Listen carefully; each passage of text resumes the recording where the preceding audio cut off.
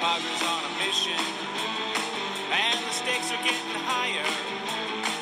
Other teams in the majors don't have a prayer against the Friars. Long ball, small ball, back against the wall. Offense, defense, swinging from the back fence, running down the bases, gonna touch them all. Watch us swing at the ball. Greetings and welcome to the East Village Times podcast. I'm your host, James Clark, and with me, as always, is Mr. Dominic Stern. What's going on, Dominic? How are you enjoying your vacation time away from ASU? Well, I'm certainly a lot more relieved now that my semester is over. A lot less work is on my plate. So I've just been enjoying myself, not too stressful right now. Wish I was able to watch some Padres baseball, but Aztecs basketball has been on. So that's been something for me to watch here. And football's been pretty good lately. So I'm doing pretty well. How are you holding up? Yeah, same. Holding up. You know, it's not the same seeing those Padre, rewind games that they show on Fox Sports West or whatever. You know, I mean, I occasionally tune in to get my little baseball fix, if you will, but it's just not the same as seeing a live game. Watching some of the winter stuff in the DR is pretty cool. The energy that the Dominicans and the players show that participate in the winter leagues over there is awesome. I mean, just the emotions that they just invoke. It's fun to watch it and seeing some of the American players, intertwine with them, if you will. It's cool. And we bought a membership, so we've been watching some games. We need to do a little bit more reporting on those, but it's been entertaining, especially watching the clips on Twitter. Saw Jorge Mateo hit a home run the other day. Yeah. No, he's looking good. It seems like they have a lot of confidence in him, and we'll see. And perhaps the Garcia release had to do with Mateo and his ability to play second base. I don't know. We'll get into that a little later, but let's bring in our guest. Mike Ursery is here. One of our writers, has been with EVT for a long time, almost since the existence of the site. Does a lot of writing, editing, kind of mentoring for the younger writers and contributors. It's a joy to bring Mike's kind of flair to the podcast. So what's going on, Mike? How you doing? I'm doing great. How about you? Awesome. Just waiting for the next Padre news. It's supposedly going to drop soon, any day now, right? We're waiting for that next trade, right? Yeah. Well, I mean, the winter meetings just started today. No news yet, but we still have the rest of this week. We have till Friday, right? Is it Thursday or Friday that they end? I think it's technically Friday, but everything kind of wraps up on Thursday is how it goes. Okay, right. It's odd being that it's a Zoom type of thing, and I don't know. We'll have to see if it adds to more deals or less deals, or we'll have to see. There hasn't been any major moves. Hunter Renfroe signed today with the Red Sox, which we can discuss for a little bit. That's an interesting move. It's good for Renfroe. He gets to stay in the AL East and possibly earn a paycheck. He's still young enough to produce. I don't know. We'll see. What do you think about the Red Sox acquisition of Mr. Renfroe? Well, Hunter Renfroe was one of my favorite Padres when he was in his tenure here in San Diego. At the time, there wasn't a whole lot to cheer for except for in his last year. So I loved his swag in the outfield, and like his home run jog was pretty awesome to me. And he just hit bombs, struck out a lot. I actually like the fit for him in Fenway because, I mean, we know he's a really good right fielder, and I feel like that right field, there's a ton of room to run for him. He can make some pretty cool plays out there, and also as a power-hitting right-handed bat, he can hit some moonshots of the Green Monster. So I'm excited to watch what he can do there. I mean, he had a really bad second half of the 2019 season after being really good in the first half of 2019, and then he struggled to put the ball in play in 2020 for the Tampa Bay Rays. So we'll see how it goes in Boston. I think expectations are going to be pretty low for them coming into the year, except for their delusional fan base who probably thinks they're going to make the playoffs for some reason. But I look forward to watching him because he should be getting some more playing time there than he would for a team like the Padres or a team like the Rays. I get what you're saying about Renfroe, but the bat speed and the power is just unreal from him. I mean, just seeing batting practice sessions from him, he just hits the ball harder and longer than most do. But it's always going to be the hard breaking stuff that gives him the issues. He can crush left-handed pitching, but unfortunately, the majority of major leaguers are right-handed, and I wish him the best. He was always very cordial to me. He was also always awesome talking, had no problems interviews and no problems giving quotes. I wish him the very best. And he is a homegrown Padre, so you always have your heart kind of rooting for the guy, right? Mike, give us your take on Renfroe real quick before we move on. Well, I don't necessarily like the move for Boston. I mean, I don't hate it, but now I am happy that he found a home. But, this season in Boston, you're going to get typical Hunter Renfroe. You're going to get the guy who mashes some bombs, has an awesome bat flip, but he strikes out a lot. And just like you were saying, he had a great first half last season, terrible second half last season. That is typical Hunter Renfroe. And I foresee the same thing happening again in Boston. Yeah, it's sad, but it's that, one player's track record kind of just speaks for itself. Hopefully he figures it out. But he's just always going to be that right-handed power hitter who can just kill left-handed pitchers. And, I liked Renfroe a lot when he was here, but he was just so frustrating, It was just, he would strike out at terrible times. Yeah. If he's either going to hit the ball in the air or he's going to ground out in the infield. I don't know. Like, very rarely does he get a hit that's not a home run. The defense from him was frustrating as well, because he looked horrible at times, but then other times he looked like he knew what he was doing. Yeah. But in 2019, he turned it on and actually freaking stuck him out in center field because he actually showed some improvement in route reading and stuff. So it's one of those players that he's going to needed. And I mean, that's what makes a true major leaguer is consistency, and he's just not showing it. So, well, it is. I guess he could fit in the AL East. I mean, he did practically last year with Tampa Bay, but again, this year with Boston, he's either going to be your starting right fielder or he's an option off the bench late in the game. Yeah. There's either that or he's going to platoon with somebody. I don't know. I'm not sure how their roster is looking for this season. Yeah. I'm not quite sure what Boston has, but I'm sure he's going to play the field because he's got the rocket arm and he's right field is kind of funky out there in Boston. I don't know. We'll have to wait and see. Let's move on to some more Major League Baseball news before we hit Padres stuff. The Cleveland Indians are no more, which is kind of weird. Mike, you're an older gentleman like myself. I think of the Major League movie and stuff like that. And it's yeah.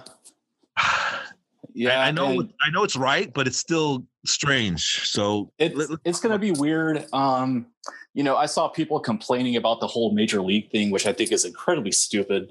Those movies are still going to be out there. You can still watch them. They're not going to pull those. Frankly, I think there would be a revolt if they ever tried. But I mean, in this day and age, how could you? I mean, they're streaming everywhere. They're there. And the crazy thing too is I see people who don't care at all about the Cleveland Indians getting upset about this all of a sudden. Someone never mentions the Indians ever. All of a sudden you see the headline, Cleveland's going to drop Indians from their name, and they just get upset. First of all, Cleveland's going to do what Cleveland's going to do. It's their franchise. Let them do it. Second, it doesn't matter. It's just a name. It's just a nickname. And it's insensitive. I mean, look at the Redskins set the precedence on that, or the Washington Football Club, I should say. Yeah.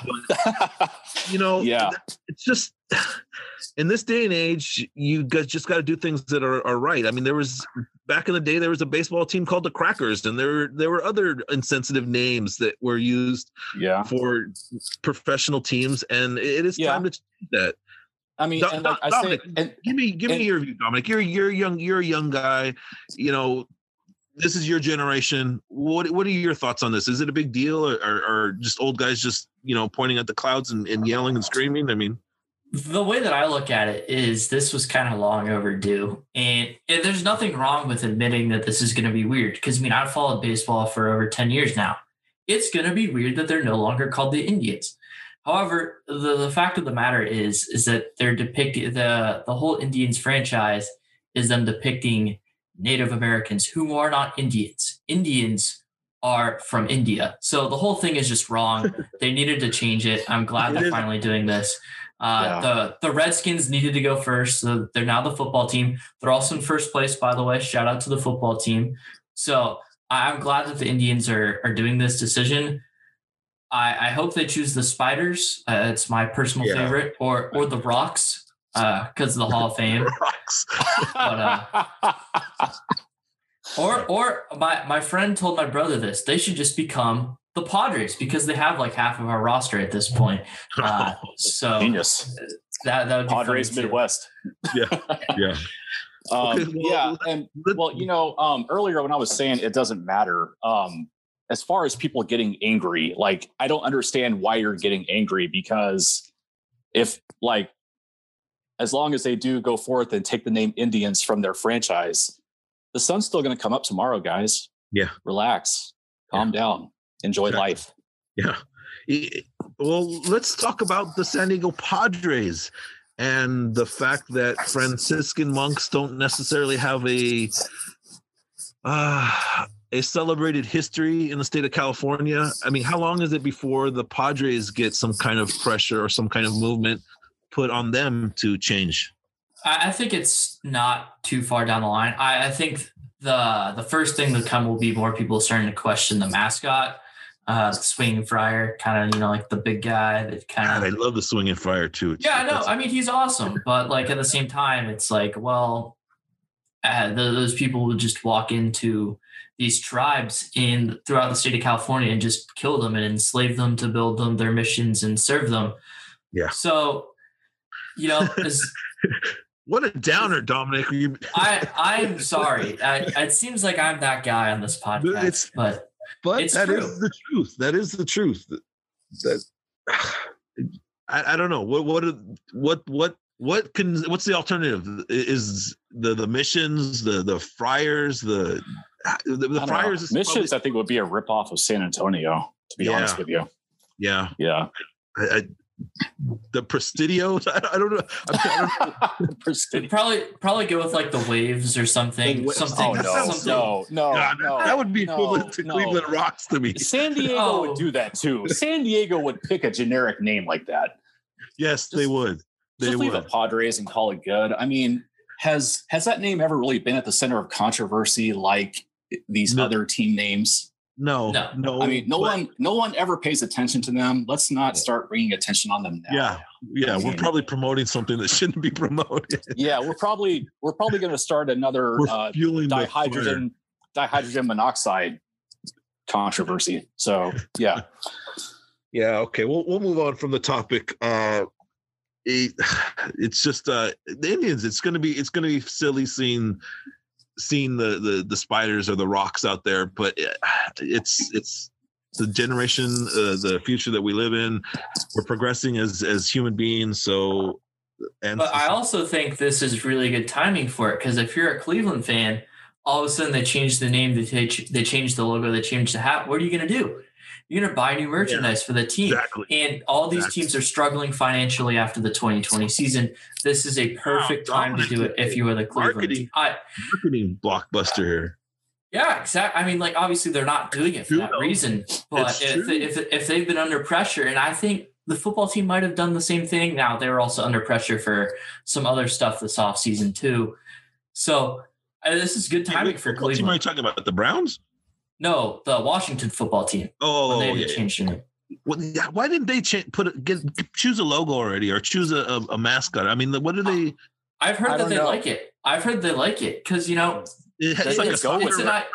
an identity. They don't have a logo. They just have a W and then their numbers on the helmet. It looks cool. It feels like they're different. They're the Washington football. Here's my problem. Here's my problem with the Washington football team. Do you understand the rules of a monogram? Rules of a monogram. If you have three letters say you have, 3 letters that are 3 initials for 3 words. If you have them all the same size, then you have them go in the order, first name, middle name, last name. But if the middle letter is bigger than the other 2, you go first name, last name, middle name. So if you were to make a monogram of the Washington football team, you're going to get WTF. That's my problem with Washington football team. Well, I kind of think what the fuck when I look at the Washington football team, but I am kind of thinking WTF because they're first place in the East. What are they like? What, 6 and 7 now? God, is that what's going on in football? They dropped Redskins from their name and now they're good. They've won 5 straight games. That makes Are they 6 and 7? They're 6 and 7 on the year. They're in the first place in the NFC East. What the hell is going wrong in the NFC East? Nothing about that division ever makes any sense ever. Ugh. All right, well let's move on to some Padre talk since we've hit about everything else. Where do we start here? Dominic, start us off on something because there's plenty of Padre topics to talk about. Well, we could start with the non-tendering of Greg Garcia, the tendering of Tommy Pham, extending a contract to Matt Strahm. That's sort of the deal. So let's start with Greg Garcia because he's obviously like the most prominent, the fact that he's no longer with the Padres. What did you guys think of that non-tender, and how do you think the Padres either replace him or if they just go in-house with someone to kind of serve as that utility infielder that Greg Garcia served as a bat off the bench in the 2019 and 2020 season? Yeah, I don't know. It's. I think the writing was on the wall in the playoffs when they left him off the roster in the Dodger series, which was a big surprise to me. I don't know. The Padres seem to sour on players and then they're done with them. They did the same thing with Garrett Richards, where they just kind of lost interest in him and they were just done. And it's tough to say what it was with Garcia. I know they brought him in for a lot of mentorship roles. I know Ty France praised him and talked about Garcia and how he worked with him on being prepared to play multiple positions and being prepared to be a bench player and in that role. And Garcia was certainly valuable in that regard. He had an excellent 2019 year. I can't quite remember what his statistics were last year. They weren't overly impressive, but I think Cronenworth took a lot of his time away. I think it was just came down to dollars and cents and the fact that they could fill his role with Mateo, someone who can play the outfield as well as second base. They didn't necessarily need Garcia at short or third anymore, where Machado can play short if Tatis goes down. It's just a numbers crunch more than anything. I think they just moved on from him. Well, what are your guys' thoughts? Well, I was actually kind of surprised that they didn't bring him back because, like, one, he was so well liked in the clubhouse, and like, I know that being well-liked doesn't keep you around, but he was just so reliable all the time, you know, as a utility guy. I mean, whether he had to make a spot start or if he was a late inning replacement, he was a pinch hitter, whatever, you put him in any role and he delivered. And, you know, I was actually pretty happy whenever the Padres got him because I watched him play for a while in St. Louis. And, you know, I thought that we were getting a pretty good player. So I'm actually kind of surprised that he's not coming back, but I guess maybe they'll look at an internal option because, I mean, the roster isn't going to shift much, but it is going to shift a little. Maybe Jorge Mateo probably assumes the role Garcia was playing before, and they just find ways to bring his speed into games. I don't know. Interesting. I think that the fact that they brought back Strahm and Pham were no-brainers. I think a lot of people were speculating that they might let Pham go with the injury and the strip club stabbing issue. But I think Pham brings a lot to the team. He brings a lot of accountability to these players. And I think that that's something that's really valuable. Whether or not he performs, we're going to hope that he's able to justify his contract. But I think he's sort of like a policeman inside the dugout and inside the locker room, from what I've heard and what I've gathered, that he demands these guys to put in an effort when they show up in the clubhouse and in and around the field. And that's rare this day and age. So I really do like what I see and hear from Pham. Strahm is a left-handed versatile pitcher. You definitely got to bring that back. I don't know. I think that Garcia must have worn out his welcome in some regard. I point back to Garrett Richards and the fact that they didn't utilize him in the playoffs when they were so desperate for starting pitching, and it just I kind of scratch my head, but I don't know what to tell you. I don't know how to explain the actions of this team sometimes. Yeah, and luckily, I think they did make the right decision in keeping Tommy Pham and keeping Matt Strom. I mean, Matt Strom's been the most dependent left-handed reliever over the past couple of years. And then, we brought in Drew Pomeranz last year, and he, of course, assumed that role over Matt Strom. But Strom's been very consistent. He comes into tight situations, does his best job to keep it out. I mean, he had like a 2.40 ERA last year, so certainly worth keeping around. Now, hopefully guys like Jose Castillo can come up. Morejon can be a little bit more consistent next year. Whether he's going to be out of the bullpen or as a starter for the team is yet to be determined. Ryan Weathers, they got guys. I mean, they want Mackenzie Gore to be a starter, but that's definitely another left-hander arm. So I'm not sure how much longer Matt Strom's tenure in the San Diego Padres uniform is going to be, but bringing him back in the 2021 season was certainly the right decision. Yeah, it definitely was. I mean, just left-handed pitcher, again, like I say, versatile. It's pretty much a no-brainer. Speaking of left-handers, the Padres signed a left-handed outfielder by the name of Brian O'Grady, gave him a major league deal, which was kind of, I don't want to say strange, because they do have room. They do have a need to fill the upper minor leagues and a number 4 or 5 outfield spot with someone who is left-handed and shows a decent on-base percentage, if you will. And O'Grady seems to fit that label. But give me your guys' thoughts on O'Grady. I know we don't know too much about him. I know that we've done a little bit of digging here and there, but give me your thoughts on O'Grady. Mike, first off, what do you think of the signing? Actually, I should say I didn't really know too much about him whenever they did sign him. In fact, whenever I saw the tweet, and my first thought was, who? Yeah, so, exactly. I think everybody's. But, here's my thought. Why are they signing outfielders? They just extended Pham. You're going to have Grish in center. You're going to have Pham in left. You'll have Myers in right. Oh, gosh, we have Onya. We have plenty of outfielders. Why is he signing an outfielder? Yeah, I think it was more, it's for depth. Is it depth? Okay. He has options. So he can start in AAA. He can conceivably play the whole year in AAA. So yeah. But I mean, do we really need depth on the 40-man outfield though? Yeah, that's what it is. You never know what Preller's doing. That might be a sign that he's shopping an outfielder. I don't know. I don't know. You can't figure this team out.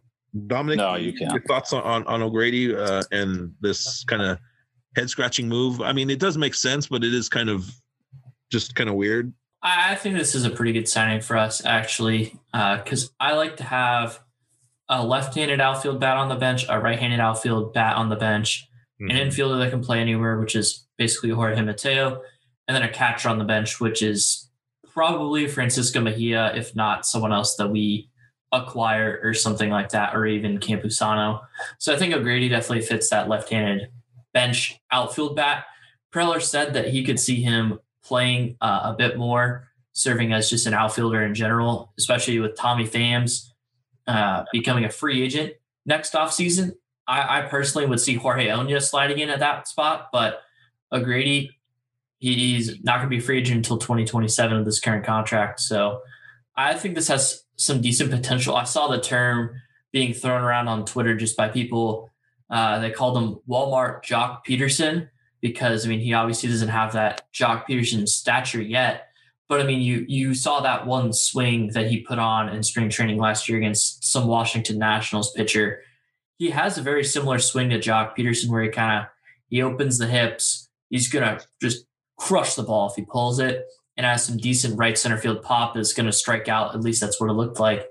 Had some pretty good minor league numbers. I don't see why this isn't worth taking a shot at to serve as a depth outfielder, because the Padres traded away a lot of their depth at the trade deadline, and now that's certainly one of the weaknesses of the team. I think Brian O'Grady can certainly slot in as that depth guy that can play in an outfield position as a backup, maybe give Tommy Pham a day off in left field or something like that. Yeah.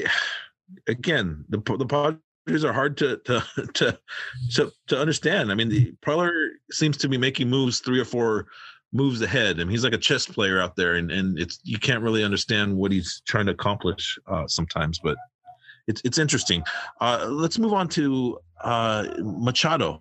Manny Machado had eye surgery this week. You think that's going to improve his bat, or is that just kind of a silly thing to even think about? I mean, I don't see why it couldn't. I mean, LASIK surgery is supposed to make your vision basically perfect. So I don't see how this could impact him negatively. I can only see this as a positive thing, or maybe something that doesn't hurt him at all. Now, I mean, I personally don't know about Manny Machado's, vision, what it was at, but I know that as a defender at the hot corner, he has pretty good reaction. You never really see pitchers blow fastballs by him. You see him take some really close pitches at the plate. He has pretty solid plate discipline. Now, I mean, if you throw a good slider that breaks off the plate to him from a right-handed pitcher, he'll chase it from time to time, but disciplined hitter, really good reaction at third base. I would generally just like to think that he already had good vision. And if this makes him have even better vision, watch out. Because, I mean, he just finished third place in the NL MVP voting. He's, without a doubt, one of the best players in all baseball, has been for the last couple of years, with an off year in 2019. I think Manny Machado, this could just help him. This could help him certainly retain the MVP candidate status, maybe even win the NL MVP in his next 8 years as a San Diego Padre, unless he opts out after that 5th year.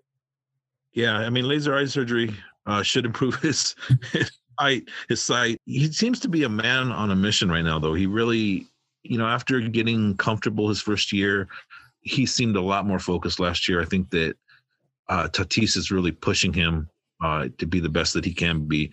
I expect big things from him. He's definitely justifying his contract, and it's nice to have that solid left side of the infield and to be able to depend on them for sure. Let's move on to some topic or a topic that's I think every Padre fan is kind of clamoring at, and that's starting pitching. Where are the Padres going to get the starting pitching for 2021? Mike Clevinger went down. Dominic and I kind of vented on that on our last podcast. Kind of. Kind of. James, I think you went on for maybe a good 5 minutes straight about that. It was beautiful. It was long. It was long. It was so good. I had to rewind and listen to it again. It was just beautiful. A lot of people contacted me afterwards and were pretty happy with my rant. I guess I should do that more often. But I generally try to stay composed. But I was generally pissed. I mean, that was recorded within hours of us both realizing this, and we were just pissed because we had both talked about him and not exposing him to this type of risk. Let's not rewind. We're trying to talk about 2021 and bringing a pitcher. Clevinger's obviously not going to be there. Dinelson Lamet has issues. Where is this team going to get pitching? Talk to me about that. Oh boy. Well, the good thing is Preller has options. He has not really a deep pitching free agent market. Honestly, I think the only free agent he really has in his mind, I'm hoping, is Trevor Bauer. But, signing Bauer, whether it be 1 year or a long-term deal, however he decides to do that, I would be very happy with. They can promote someone internally. Morhone has gotten some experience. He's gotten stretched out. He can go. I mean, well, he didn't really pitch any more than 41 pitches last season, but I think that now they can let him go a little deeper in games. Patino got some experience. Gore is expected to make his debut. Now, Gore's not going to immediately slot in at number 1, but I mean, he'll have some growing pains, but he's going to show some good things when he does get here. Yeah. So they could do that, or they could make a trade. There's a few names on the trading block. Of course, they've been rumored to Blake Snell. There's another rumor of not really connected to the Padres, but supposedly the Reds have Sonny Gray on the trading block. I would be upset if the Padres did that, but that's an option. So, there are some things that they can do. There are. It's just, again, you hope that they don't choose wrong, like choosing Clevinger over Lynn last year. I mean, can you imagine if they traded for Lynn, paid less, and actually got innings out of him in the playoffs? A horse that just eats up innings. Wow. I mean, hindsight is 2020. Of course, we can't sit here and complain. At the time, it was awesome to bring in Mike Clevinger and his ability. Yes. It's frustrating because you don't want them to trade for you Darvish and Darvish blow out his arm and have to have a second Tommy John surgery and essentially ending his career and still I don't even know what he's owed over the next couple of years, but he's still owed a pretty penny. So they're going to have to be really wise in this acquisition because the Clevinger addition really, it hampered them. They lost a lot of trade chips. They lost him for this coming year and they're paying him. So, I mean, it's a triple they're triply getting fucked by this deal. I mean, that's where we are now. And that's what happened. Again, I'm not complaining because they made the deal. The deal was fair at the time. It made sense. They needed to pitching. They made the deal. But now is what you have to deal with, the reality of now. And right now, that deal really hampers them. So I don't know. There are options out there. Gray scares me. I think, like you say, because you don't know necessarily, is he going to be the Yankees Gray or is he going to be the Reds Gray or, how is he going to perform? Well, and one thing about Sonny Gray is that when he was with the Yankees, who was his pitching coach? Yes. Yeah. Yeah. That's the big thing. Yeah. That makes a lot. Yeah. I'm still not sold on Rothschild. I'm honestly. In case anyone missed it, Larry Rothschild was the pitching coach for him in New York, and now he is the San Diego Padres pitching coach, and he posted a career worst 4.9 ERA in 2018 with the Yankees under Rothschild. And then the year he left, 2.87 ERA in Cincinnati, and then a 3.7 ERA last year. So Sonny Gray, all the talent in the world. But some pitchers just can't pitch in New York. I mean, Randy Johnson couldn't pitch in New York. I mean, some pitchers just can't perform in that stage with the media on you. I mean, the San Diego media is pussycats compared to what you get in New York. Yes. I mean, you even sneeze in the wrong direction in New York and they are on you. And here it's just in Cincinnati and in cities like that, the pressure is just not there as it is in New York or LA sometimes or Chicago or Boston.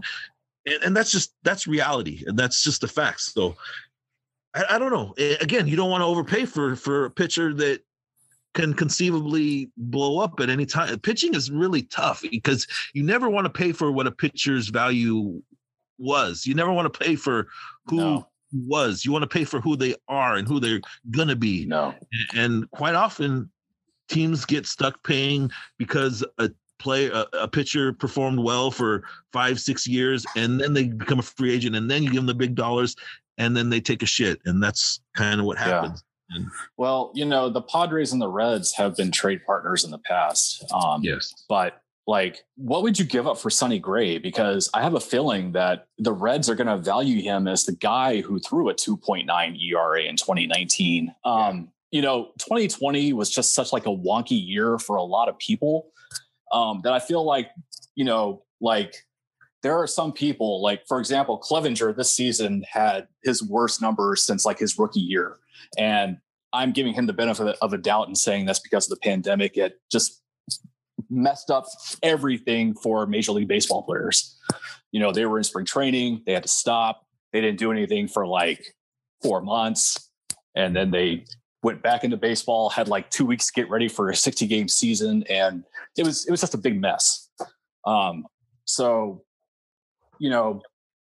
I don't know how much I would give up for Sonny Gray. It wouldn't be much. But I just have the feeling that if we were to go that route, I would be upset with anything that we give up for him. So Well, and Sonny Gray is going to demand a lot of trade value because he's under contract for the next 2 years with a team option in 2023, and he's getting paid right around $10 million a year. And his production the past 2 years has been far exceeding at that pay grade that he's getting. So the Reds, they're trying to clear payroll. They're trying to rebuild a bit after a very disappointing 2020 season. I still think that if it was a full 162 game season, they were going to win that division, but they got screwed with a very bad start when the Cubs got a very good start, and they ultimately didn't win the division and instead had to face the Braves instead of the Marlins in the first round. And as we saw in the playoffs, there's a big gap between those two teams. So Sonny Gray is going to demand a lot of trade value. So is Blake Snell. I don't really see the Padres getting either two of those guys, but certainly wouldn't be upset. But those guys, they're very talented pitchers. We'll see. Yeah, I just Gray scares me. The lack of innings pitched. He's only gone over 200 twice and hasn't done since 2015.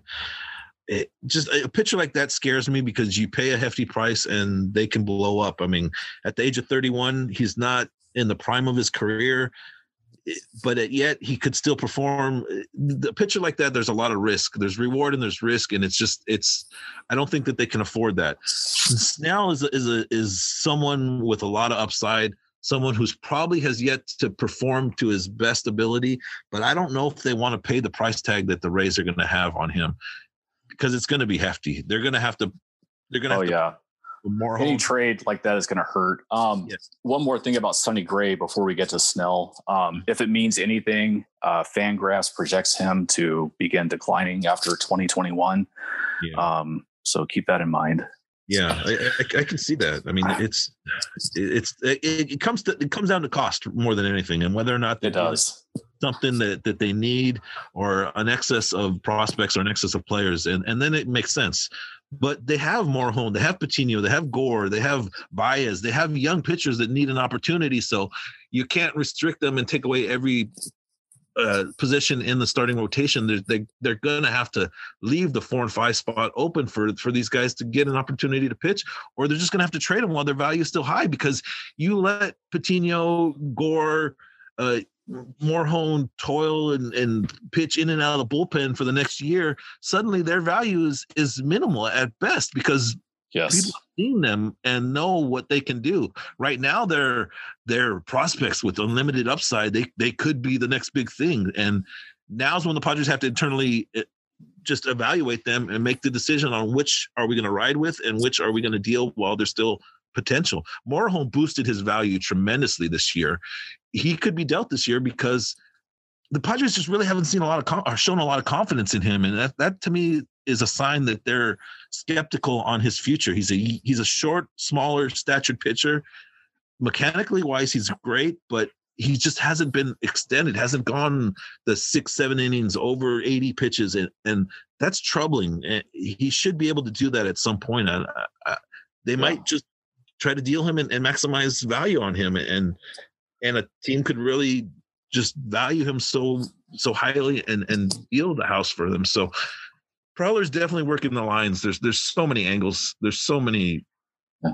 Even though they lost trade chips in the Clevenger deal, they still have plenty to deal with. The farm system is still flourishing, so they can basically go any route they want. It's just they have to choose the correct route, and sometimes that's tough. It really is. Well, I think it would have been very interesting to see how the 2020 season would have panned out over a 162-game season with Adrian Morejon, because he might have been able to extend himself a little bit longer. But with the shorter season, the Padres were able to not really have that solid 5-man rotation. They were able to mix and match him with Patino on a bullpen day and not overextend guys like Morejon and Patino. So it's a huge wild card. The Padres have a ton of options to deal with him. He certainly impressed me more than I thought he would. That arm is lively. That off speed is disgusting. When I would tell my friends, like, they're like, oh, who's starting for the Padres today? Like, especially Dodger fans who were friends before and after the game, but not during the game. They would ask me, like, who's the guy on the mound today? I'd be like, oh, it's Morejon. He's probably got one of the best stuff in the major leagues. Let's just see if he can actually locate it. I mean, sometimes it would, sometimes it wouldn't. When he got ahead of batters and was able to throw anything he wanted to, he was lethal. But there would be at bats where he'd fall behind, especially like we saw against the Dodgers in the playoffs. They would foul off good pitches and then put the bad pitches in play. And it'll be interesting to see how he rebounds in 2021 if he does remain a San Diego Padre. But he does demand a lot of trade value. Another thing about Snell, I just want to go back to him. I mean, he's another guy like Gray. Very team-friendly deal. Getting paid right around $10 million through the 2023 season as well. But he's young. He won a Cy Young Award just 2 years ago in 2018 when he had a 1.89 ERA. 2019 was a struggle, but 2020 was a very good year for him, especially in the postseason. So the Rays, they're doing what they always do. The A's did this as well with Sonny Gray. Got him on a team-friendly deal, then traded him. Got a ton of value back for him. That's actually who Jorge Mateo is who the A's got for Sonny Gray. Now he's in the San Diego Padre uniform. So that'd be kind of funny to reunite those two. Yeah, there's going to be moves. There's no doubt that there's going to be moves. And oh yeah, there will be. One of the three young guys, between Gore, Patino, and Morjon, one of them is going to find themselves on the outside looking in at the rotation because we have so many starting pitchers. Clevinger and Lamet and Paddock and Gore, Patino. One of them is going to have to move or go to the bullpen, and the bullpen is not a destination for any of these guys. But I think Morjon would like Tampa, don't you? Yeah. He'd be in South Florida. He'd be close to home. Yeah. Because he's from Miami, right? He's Cuban from Havana. I mean, I'm sure he has family in the area. I mean, it's okay. I mean, I don't know, man. I really like what I see from him. I really liked what I saw from him in the end of the year. I mean, he's younger than Gore. I mean, people don't really realize that I think he's 3 or 4 days younger than Gore. And well, he was 16 when he signed, right? Yeah, something like that. Yeah, he was young when they signed him. They're going to make moves, so we'll just to wait and see. Let's transition into the bullpen a little bit and talk about that. Trevor Rosenthal continues to show his love for San Diego, continues to show his ambition to be a San Diego Padre. What's taking so long to get this done? I mean, I look at all those tweets that he does and like all the stuff he posts for Padres fans, and I think to myself, man, just do it already, Yes, just get it done. Yeah, well, he's also posted some weird things with Kansas City as well. And he posted that thing like, "What's your favorite ballpark?" And it was of the Angel Stadium, who is a team that can certainly use some bullpen help. What is he, Trevor Bauer over here? It's been Maybe. The off season of Trevor's. We've seen that. We saw Trevor May sign with the Mets, which was a great deal for them. That would have been an awesome figure for the Padres. They needed it more though. Let's be real. And there's also, like you mentioned, Trevor Bauer, Trevor Rosenthal, and Trevor Williams, San Diego product pitcher for the Pittsburgh Pirates. So if you need right-handed arms with the name of Trevor, this has been your off season. The Trevor Winter. Well, Yates is still out there. That's a possibility on a friendly deal. They do need to strengthen up this bullpen. Signing both of them would be amazing. But I think Rosenthal is the big acquisition that needs to happen. I mean, you're talking about a guy who's throwing triple digits, a guy who complements their other bullpen arms, if you will. It makes sense. I would hope that they're working on it, and hopefully that's resolved. He's not highly regarded when you look at MLB's projections of closers and the top closers. So I think this should be done. The Padres have a bullpen of Rosenthal, Pomeranz, Pagan, and Yates. I mean, can they have all four of them? I got no problem. If that's I'm just wondering if that's attainable. I mean, I would love it if it is. If their egos would be able to pitch in the 6th or 7th inning, that's understandable, and that's tough. But I think winning rectifies all stats and all issues. If they're all being paid well and they're winning ball games and having fun, I think it really doesn't matter if you're pitching the 6th or 9th inning. Well, and there's sometimes the most important outs don't come in the 9th inning. Like we saw Devin Williams, exactly. One of the best relievers in baseball. He won the Trevor Hoffman Award. He never closed a game for the Milwaukee Brewers. He would get those dirty workouts, like come in when there was 2 runners on, they needed 2 outs from him, one likely strikeouts. Yep. Bring him in. We saw Drew Pomeranz in that role a lot. Now he did closing games with the inconsistencies from Emilio Pagan, Kirby Yates, and those guys earlier in the season. And then, of course, Trevor Rosenthal ended up being the closer for the last month of the year. So closing isn't everything. And those guys, obviously, Trevor Rosenthal's kind of built that closer mentality. He was that closer in St. Louis when they were really good, and then closed last year for us in Kansas City. So, I mean, bullpen arms are realizing that, hey, not the best guys are always used to the ninth inning. And if I come in and I don't get those outs in the seventh inning, a closer can't come in and do his work. So the bullpen, as a bullpen pitcher myself in high school, I realized that just because I wasn't really closing out big games didn't mean I wasn't just as important as the closer. I had to get my outs just as much as they had to. Theirs is just more recognizable if they blow the game in the ninth than if I blow it in the seventh.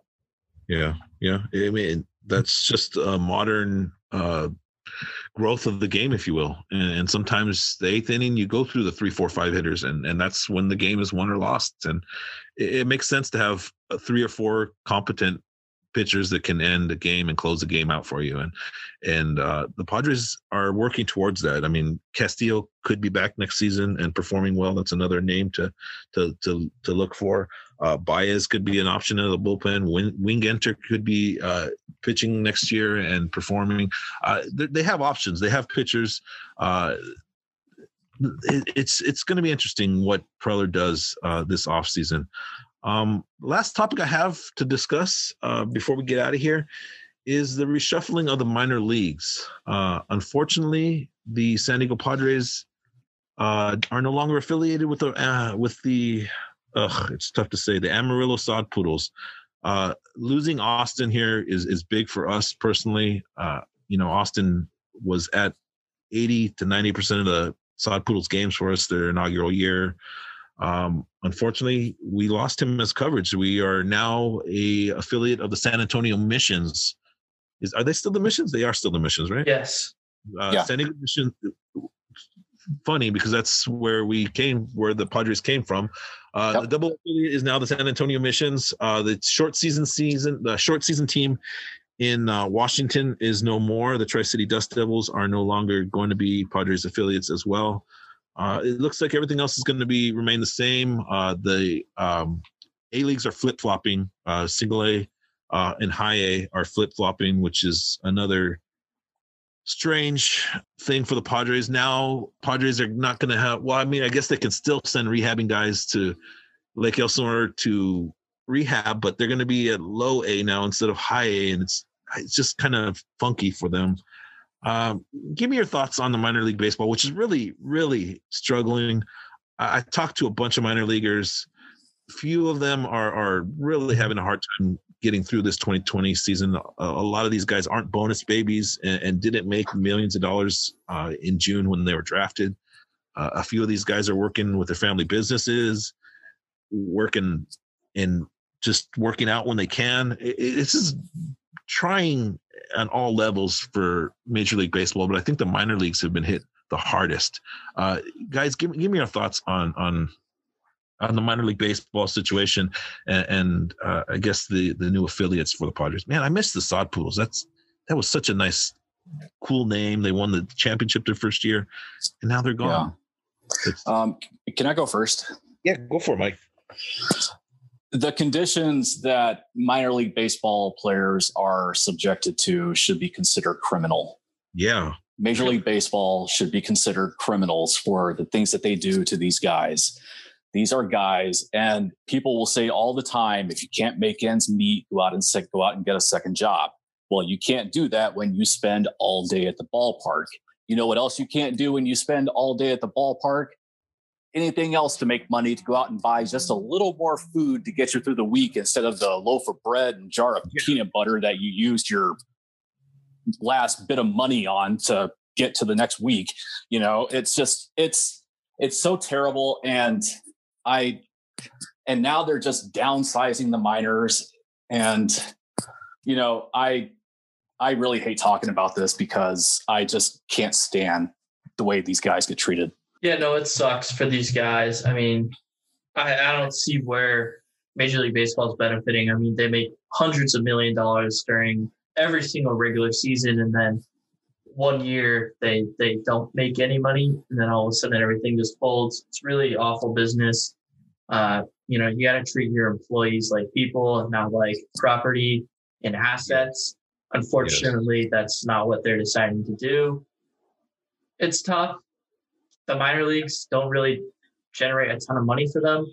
So, I mean, I get it from a business point of view, but at the same time, you're really cutting off a ton of employees, not just from your farm, but from the cities. And growing the game is something that baseball's talked about a ton.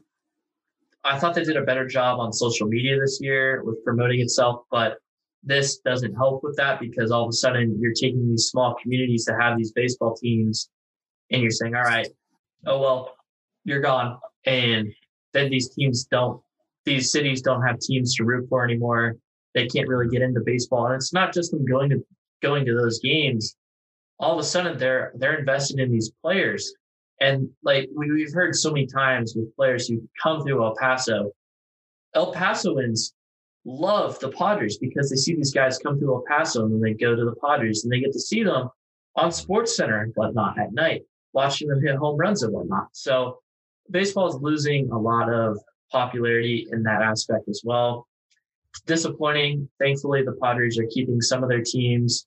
It was sad to see the city of Amarillo rally around our minor leaguers, and then to lose them after 1 year sucks. But San Antonio, not too familiar with how they treated the Padres prospects back there, but hopefully they get to become Padre fans again. Yeah. It's just, I think a lot of fans don't necessarily realize how the minor leagues how they work. They think that the minor league franchises are structured out or are divisions of the San Diego Padres, and that's not how it is. No, they're individually run separate entities that have to go by separate budgets and do whatever they need to do to succeed, and then they sign like free agent contracts as a franchise with each major league team, and it's really complicated. Something needs to be done to rectify the situation. I don't think that this is up on the collective bargaining agreement or a major topic, but I think that it's going to be eventually, because eventually a team like the Yankees can certainly afford to own their own minor league teams and take care of them, make sure that their minor leaguers are eating properly, make sure that they're training properly. And in this regard, you can't. You go out and you have this separate franchise minor league division, and you're counting on them to properly groom your players. I mean, yes, you can go and be there and do what you need to do, but it's complicated. It doesn't seem like it needs to be this complicated, but it is. And I guess this is the way it's always been done, but things need to change. I mean, we've talked already earlier in the podcast about how society is changing, and this is another example of it. You can't mistreat players like that and can't treat them like commodities. And slowly teams are starting to realize that and rectify the situation. And like, not only that, but also in some cases it continues even at the major league level, because look at the extension that Ronald Acuna got. Yeah. Wow. Yeah. He is vastly underpaid. But at the time he's hamstrung because he wants to take care of his family. He wants to take care of. He sent money home. He was, because I mean, like his teammates in the minors were saying, like, he was really struggling because everything he got, he sent home to his family, and then like he just sees a bunch of zeros in front of him, and he's like, oh wow, this fixes everything. Changing money. Yeah, exactly. His kids are going to be affected, are going to be comfortable for the rest of their lives with that kind of money, and that's great for him. But you're right. Shame on the Braves for doing that. Shame on Atlanta for doing that. That is garbage. Yeah, I'm sorry, but that is to vastly underpay a superstar like that is just garbage. Yeah, all because you can, because he's going to take it. That's terrible. Yeah, and thank God that Fernando Tatis comes from a family that's already well off, if you will. They already have money. He's not impoverished in any way or shape or form. He doesn't have to take a $100 million contract, 10-year contract by the Padres. He's going to get his fair value. And I think that's where we're at right now. I think Preller spoke this afternoon, as a matter of fact, saying that was the number one priority, is extending him. And I would imagine that it's going to be a fair deal. It's going to be somewhere in the middle of $500 million and the $100 million. And it's going to be somewhere where the Padres can still function and sign players, and at the same time they're paying a superstar what he needs to be paid, fair market value. Yes. And that's where that's definitely where we need to be. Anything else before we get out of here, Dominic? Any other topics that we should hit on? I think this has been a productive podcast. Between the three of us, we hammered out a bunch of relevant topics. No, I mean, I think this was good. It was good to get back, update, Padres fans, what we think of what's gone on within the Padres, surrounding the Padres so far. Yeah. Sugano, the Japanese pitcher coming in. Does that interest any of us? I mean, I was listening to Eno Sarr. I him on the On Fire podcast the other day. He was talking about how Sugano's probably going to be in the 10 million target range with teams, and the Padres are amongst one of the teams that are interested in him, along with the Giants and the Blue Jays. I would certainly be willing to pay Sugano $10 million if I were the Padres. What do you guys think about that? Yeah. I would say it probably, because I think like what you just said is like really all we know at this point, right? Until they start placing bids and actually get in front of them and start talking, we're not going to get any other news, I don't think. Yeah. It's so tough to gauge those pitchers from Japan and whether or not they're going to be effective. And yeah, the competition between us and Japan is, I mean, it's not like, wide, but it's still pretty significant, Yeah. And in some ways that favors them because they might throw velocity wise a little slower. They're a little more trickery, if you will. And in the modern age of Major League Baseball, where everyone throws 95, essentially it plays, but they have to have thick skin. They have to be able to perform in another country where they're not familiar, where they're not comfortable. And that's something that you can't measure until they're actually here and playing, whether or not they're going to have the comfort level to perform at their best ability. And that's tough to gauge. If I'm the Padres, I would probably want to stay away from that because of the uncertainty and the fact that you have young pitchers that need an opportunity, and you don't want to hamstring them by bringing in an enigma that you just don't know what you're going to get. But again, you never know what Preller's thinking. You never know what he's doing. That's just my 2 cents. I don't know much about Sugano. I haven't obviously talked to him or seen much video on him. It appears we might already have a topic for the next one. Preller spoke about Campusano today. They're expecting him to be ready to go for spring training. They don't expect his legal troubles to interfere with his ability on the field, and they think he's learned from his experience. So Campusano is back in play. I mean, I don't know. I mean, I'm pro marijuana or cannabis as a next guy, but sometimes rules are rules, man. You got to be smart, and you have to be smart, especially when you're an athlete who's about to make millions of dollars. I mean, no, I will smoke pot for $10 million a year. Sure, okay, yeah, I'll be the most sober guy on the planet. I mean, like I said, I don't think this is a big deal. We talked about this. I mean, it's come to the point where these laws are stupid. I mean, at this point, but at the same time, like you guys mentioned, you gotta follow the rules. He didn't. He got caught. We'll see how he seems to think that he'll be fine. So look forward to watching him because I mean, the one game, I guess he technically did play in 2 games. He got to play in 2 games last year with the game they did the home run in Oakland, and then he struck out in either the 8th or the 9th inning in game 3 of the NLDS, the one that eliminated the Padres. So I hope he'll be available. You got to take Preller's word with a grain of salt after the Clevenger incident. So we'll see. I hope he's right on this one. I hope he's right on Lamet, but I just thought of something. If the Rays make any trade with the Padres, they're going to want Campusano because their biggest need is catcher. Right. If Campusano is back in play and ready to go for spring training, it means he's also back in play in any negotiations, possibly. He just made a dumb move. I mean, he's like 20 years old. He's a kid, it's just. But I mean, if he's young, you did something dumb. You're in Georgia. You can't have that much weed in your car. You shouldn't have that much weed in your car at 4:00 in the morning, driving around. I mean why are you out at 4:00 in the morning anyway? Yeah, exactly. There's so many. But I mean, young. Has he not ever watched How I Met Your Mother? Nothing good ever happens after 2 a.m. Come on. Yeah. It's a common rule in life. Yeah. I don't know what to tell you. It's things like that speak about maturity, and I'm sure the Padres are questioning his maturity level. And hopefully he learns from this, because you have to conduct yourself in a professional manner when kids and when other players and other people are looking up to you, and that's just not the way to conduct yourself. And hopefully that's not an example of the future from Luis Campusano, because the ability is just tremendous from him. I think we're good to go, man. I really enjoyed the podcast. Thank you, Mike, for coming on and shooting the shit. That was a lot of fun. It felt good to do this again, Yeah. It's sometimes it kind of energizes yourself about the franchise. Yeah. And the state of the podcast. Guys, honestly, I feel better than I have in a while. Awesome. Yeah. So yeah, if you want me on again, I will happily come. I love doing this. Definitely. So.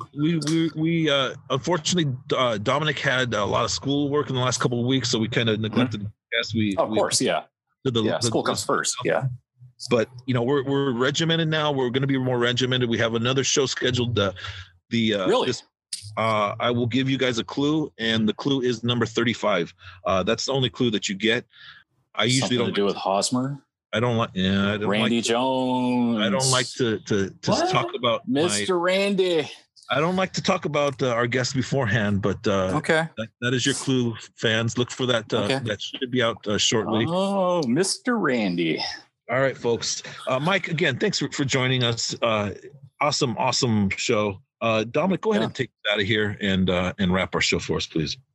Yes, thank you all for tuning into episode 129 of the East Village Times podcast. Like James mentioned, we will be coming to you at a more regular schedule, including another episode later this week. We thank you for tuning in. On behalf of Mike, James, and I, you can follow us on Twitter, follow us at EVT Podcast, follow our website at EVT_news, follow me at DMStern19, James at EVT_J Clark, and Mike at Mike Ursery, all on Twitter. We thank you for tuning in, and we will catch you guys next episode.